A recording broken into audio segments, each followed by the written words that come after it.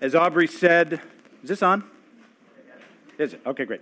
As Aubrey said, my name is Father Jay Traylor, and along with my wife Elizabeth, we bring you warm greetings from one of your sister parishes from Church of the Apostles in Raleigh. In a little less than a month, we will be relocating to Stanton. We're going to join the Stanton church plant, and we're going to start to be part of your incarnation world. And it is truly my great pleasure and my privilege to be with you today as we open God's Word together. One note, because I've never preached here before, I tend to occasionally take a step or two to my left inadvertently when I'm preaching. If that happens, somebody else just come up here and read this. It'll be fine. So we're continuing the study that you all have been doing in Micah. We're in chapter 7 today. Let me pray for us as we open God's Word. Good and gracious God, as we wait expectantly to celebrate the birth of your Son, we ask your blessing on this time in your holy word. We pray that these words from the prophet Micah would lead us to trust more fully in your promises, to listen when you correct us, and ultimately we pray that you would use this time in your word to draw us closer to you and closer to Jesus. It's in his name that we pray. Amen. This is the last Sunday in Advent. In Advent, we look backward and we look forward at the same time. We look backward to the already, to the it's already happened reality of Jesus' life on earth. We look forward to the not yet, to the future promise of the return of King Jesus, when we will live with our God with resurrected bodies and unveiled faces together forever. And so as we gather together, we exist every day in that in-between space, you know what I mean? Between the already of the birth of Jesus, his life, his death, his resurrection, and the not yet of the King's coming again when he gathers us to this huge table and we celebrate the marriage supper of the Lamb with him forever, a feast that never ends. And in this passage, the prophet Micah is basically singing a song about this king. It's a great picture of who King Jesus is for us right now in these in-between days, between the already and the not yet. We see Jesus in an all-knowing light in our darkness, and we also see Jesus as the holy God who forgives sins. In Micah 7, this bit of prophetic poetry, the prophet Micah is speaking on behalf of a people who knew that they had sinned. These people could acknowledge what they had done in sinning against God by what they had done, by what they had left undone, and what were those sins. We don't have time to read it, but he sums them up in verses 1 through 7 of chapter 7. Well, he's been summing them up for the entire book. He looks around the people of Israel, he looks at their rulers, he looks at the everyday people in the cities and the towns, and he sees that these people who are supposed to be the chosen people of God, and he looks and he says that there is no one righteous. He says that they all spend their time literally practicing what is evil, just to make sure that they can do it really, really well when the time comes.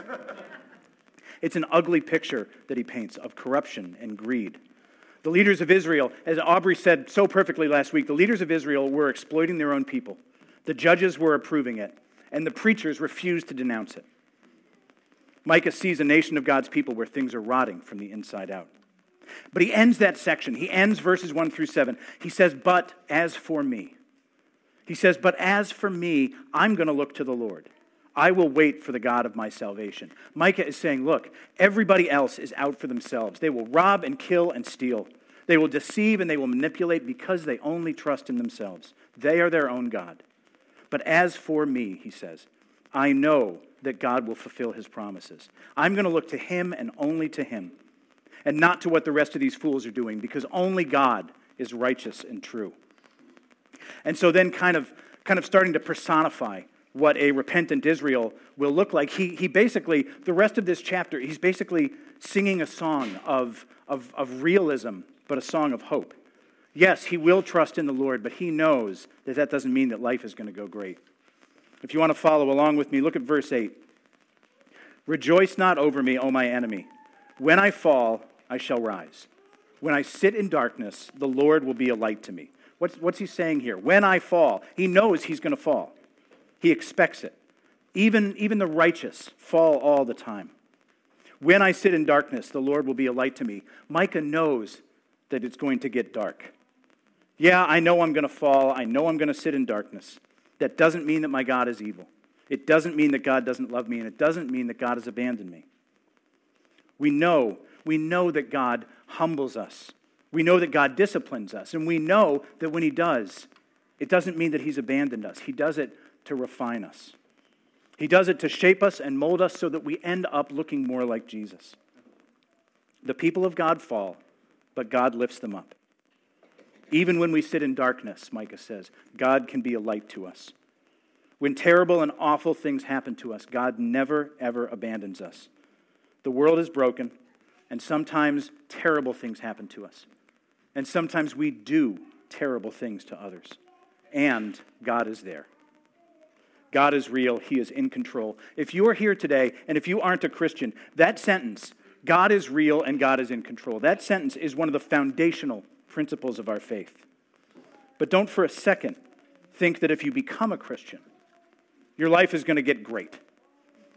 In fact, much of the Bible, including Micah, including Jesus himself, says that when you follow Christ, not only is your life not guaranteed to get better, it might actually get noticeably worse. But it isn't going to be because God has abandoned us. The prophet Micah, singing on behalf of his people, he's singing to their enemies, and he's saying the only reason that this is happening, that you are oppressing me, the only reason that bad things are happening is because God is allowing it to happen. Life can seem genuinely chaotic, but we know that God is sovereign over all things. We know that God is in control. If things happen to us for no reason, then the only thing that we have left to trust in is either blind luck or random chance. But because God is in control, we can know that even in the midst of the worst thing that you can imagine, or the worst thing that we can hear about that happens to someone else, we know that God is in control. And we know that in a way that we might never understand until Jesus comes again, we know that God is working all things together for his glory. And sometimes that can be a really hard thing to hear. But the alternative to that is so much worse. The alternative is suffering and evil that is completely devoid of meaning or purpose. It's just empty, random darkness. There's a poem that I was reading this week called Nocturne. It's by a poet who's also a homicide detective named J.M. Jordan. He writes about a time in the middle of the night when the streets have gone quiet, the crowd has died down, and the more sinister things of life creep in. He says the rats fight in shifting shadows around the city square. He writes that it's 3 a.m., that strange hour, when gangs of theologians prowl the streets looking for some strange angel to accost. And the rails have ceased their humming, and the watchmen end their rounds nodding on stools in darkened corners. It's a very quiet and a very grim picture of a city of darkness. But Micah would say that even there, in that 3 a.m. darkness, when the watchmen have fallen asleep, we know that God is there with us. And more than that, we don't have to find a way out of that darkness ourselves. God will lead us into the light. When we are suffering, either because of something that we did or because of something that someone did to us, we still have God with us, always. In the midst of darkness, we cry out to God because he will never abandon us. Those can be the hardest times to seek God, when everything is falling apart, when we can't figure out which way is up. But those can also be the times when we somehow sense most closely the presence of God, when we can find peace and joy in the midst of suffering that is completely unexplainable apart from the good grace of God. Because we can't, that kind of peace and joy that you can't just will in yourself to happen. You can't make yourself feel joy. But in those times of suffering that Micah is talking about, God will come to us with his light, and he can give us a peace and joy that we can never find for ourselves. For the last year of my life, the last year of our life, my vocation, my ministry in Raleigh has kind of been in doubt. I was supposed to be a church planter there, and through some turmoil in our church, we eventually decided that there wasn't going to be a church plant. And so since about last January, Elizabeth and I have just been in this time of not knowing what's coming next. We had moved from Washington, D.C. to Raleigh to plant this church, and now the church isn't going to happen. And so where are we going to go? What are we going to do? How am I going to provide for my family? And so all I can tell you is, even in this time of genuine uncertainty, of having no idea what was going to happen next, through nothing that I bring to the table myself and through nothing that Elizabeth did herself, we felt this sense of peace from God in this entire thing. We felt a sense of joy from God, even in the midst of uncertainty and anxiety and pain. And that's the kind of joy that God can bring to us. If you're in darkness, and if like Micah, you don't know why, if like Micah, you know exactly why it is, and it's because of something you did, run back to God. Trust in His mercy. Go to your pastors. Ask them to meet for a time of confession and repentance and assurance of forgiveness. God is our light, and He will lead His people out of darkness and into light, because God restores His people. It's the promise that He makes. And then in the passage, Micah talks about the restoration of the land itself, this promised land that God had given to His people. We look at verses like these and we say, okay, this all sounds great, but how is this going to happen? What does this mean for me? When is this going to happen? And to a certain extent, the promise of God restoring His people, the promise that's made in Micah, has already been fulfilled, in a sense.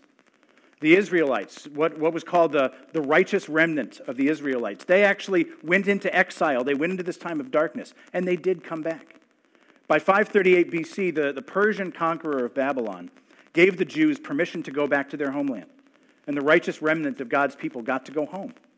So God led them out of darkness. He led them into the light of the promised land. So Micah prophesied that this would happen, and in one sense, it's already been fulfilled. In a grander and more cosmic sense, coming out of darkness and into light, coming out of captivity and suffering, coming into restoration. In a grander sense, all of that points forward to Christ, coming out of true exile of sin. And so the light that guides us out of the darkness of our sin and our unbelief, is Jesus. Because of the cross, because of the resurrection, because of Christ's ascension, we are restored to God's loving embrace. That's genuinely the good news of the gospel, that Christ's sacrifice for us was such that we were brought out of darkness into light, that we were brought back to God. And so in part, this prophecy is fulfilled in Micah's day, or shortly after. In part, it's fulfilled every day for us as we are restored to God. But in terms of the kingdom, in terms of the kingdom of God, of how in Micah 7 the prophet is seeing this kingdom of God expand, we can't say that's completely happened yet. Because even after God restored them from exile, Israel never retained or regained its former glory. It has never had that promised moment when its boundaries were extended, like verse 11 says. It's never yet had a day when people streamed into Israel from Assyria and the cities of Egypt, from sea to sea and from mountain to mountain, like verse 12 says. And there's never been a day when the rest of the earth has been completely desolate because of the actions of its inhabitants, like verse 13 says. So what are we supposed to do with this? How does this prophecy deal with us in our lives today? Well, if it's already been kind of fulfilled, but it hasn't yet been fully fulfilled, then either means that the Bible is lying, or it just means that it hasn't been completely fulfilled yet, but it's going to be. And so this Old Testament prophecy, written 700 years before the birth of Jesus, it has to be pointing to something bigger than itself. Micah, whether he knows it or not, has to be pointing at something greater than just a national victory for the Israelite people. It must be talking about the reign of the Messiah. The reign when King Jesus will come back in power and might and splendor, and every knee will bow, and every tongue will confess that Jesus Christ is Lord. And when that happens, brothers and sisters, when that happens, it's going to look like what verse 11 in this text says, because the boundary of his kingdom is going to cover the entire earth. And it will look like what verse 12 says, because people from sea to sea, from mountain to mountain, from every tribe, nation, tongue, will come streaming into the kingdom to feast with their king. You know, throughout the Bible, God is referred to as our shepherd. And Jesus tells us himself that he is our good shepherd who God sent to take care of his flock. And so at the end of this passage in Micah, Micah starts exhorting God to be the shepherd that he says that he is. He calls out to God to shepherd his people because they've been scattered and because they are not where they were meant to be. Verse 14, he basically says that the sheep are in a forest. Sheep aren't made to be in a forest. Not a ton of grass there. Not great for grazing. Sheep are made for pastures, and pastures are made for sheep. So please, God, Micah says, please bring these sheep out of the forest.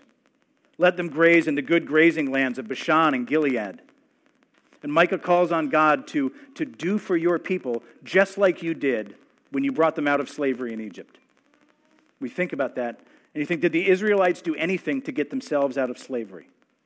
No. It was the unmistakable and miraculous power of God. God rescued his people. He worked miracles. He drew people to himself, and he showed his mighty power to those who were opposed to him. That's what Micah is crying out for. Shepherd your people in a way that amazes your followers and strikes your enemies deaf and mute. And of course, that's exactly what God has done. That's exactly what King Jesus, our good shepherd, has done. And he did it through the greatest miracle of all. He did it through God becoming a man who died and then was raised from the dead, so that through that death and resurrection, we might become the children of God. Just think about that for a second. God has promised to shepherd his people and bring them to the state that they were born for, as a sheep is made for good pasture, and good pasture is made for sheep. And God does that through the absolute greatest miracle that we could ever imagine, which is the miracle of forgiveness. And that's where Micah ends in this passage. Verse 18, who is a God like you, pardoning iniquity and passing over transgression for the remnants of his inheritance? See, again, that's when we become the children of God. We are his inheritance. And so he says he does not retain his anger forever because he delights in steadfast love. If you believe that, how do you not want to praise a God like that? When we sit in shadows, he shines a light to scatter the darkness from before our path. And he forgives our sins, and he passes over our transgressions. And he does this because of his covenant love for us. You may have heard this before, but I think it's worth talking about a lot. You'll hear in the Bible the phrase steadfast love or covenant love. It's the Hebrew word hesed. And we just do not have any one word or phrase in English that can do it justice. It is the unbreakable, never stopping, always and forever love that God has declared for his people. He has made a covenant with us, which he did not need to do. And it's a covenant that he has sworn by his own holy name to keep forever. And it doesn't matter how hard we might try occasionally, we can never outrun the love of God for us when we are in Christ, when we have been adopted as his children. We can never out-sin the grace of God when we are in Christ, when we have bent the knee to King Jesus, when we have been adopted as one of God's own. Because like it says in verse 19, he will again have compassion on us over and over and over again. And he will tread all of our iniquities under his foot. Treading our sins under feet sounds a lot like Genesis 3. When God promised Adam and Eve that eventually a descendant would come from Eve who would crush the serpent's head with his heel. And that passage in Genesis 3, which is sometimes called the first gospel, that promise of a deliverer who will defeat Satan, that deliverer is the one whose birthday party kicks off in 3 days. Jesus. Jesus who crushed the head of Satan, his great serpent, with all of his lies, along with all of our sins, all of it ground into dust under the heel of King Jesus. Over and over again in the Bible and in our own lives, we see and we know that life is hard and unjust, and others sin against us, and we are in that 3 a.m. world of shadows where nothing feels like it can ever be good, and God is our light. Always. And again, over and over, we sin against God and against our neighbor. And again, when we trust in Christ for our salvation, when we are joyful servants of King Jesus, God again and again has compassion on us. And he continues to grind our sin into dust under his heel because of his covenant love for us.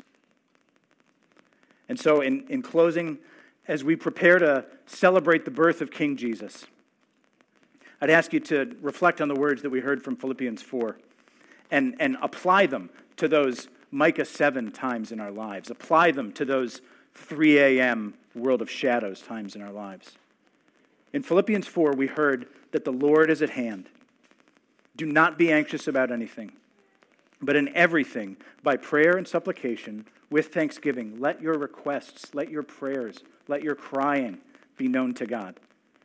And the peace of God, which surpasses all understanding, will guard your hearts and your minds in Christ Jesus. When we are in the dark, if you don't hear anything else that I'm going to say, listen to this. When we are in the dark, the Lord is at hand. When we sin against him, when you have done the thing that you hope God didn't notice because you're not sure how you could ever be forgiven for it, the Lord is at hand. When he draws us out into the light, the Lord is at hand. When others say to us, where is your God in the midst of all this sorrow? In the midst of local tragedies and national calamities, where is your God? The Lord is at hand.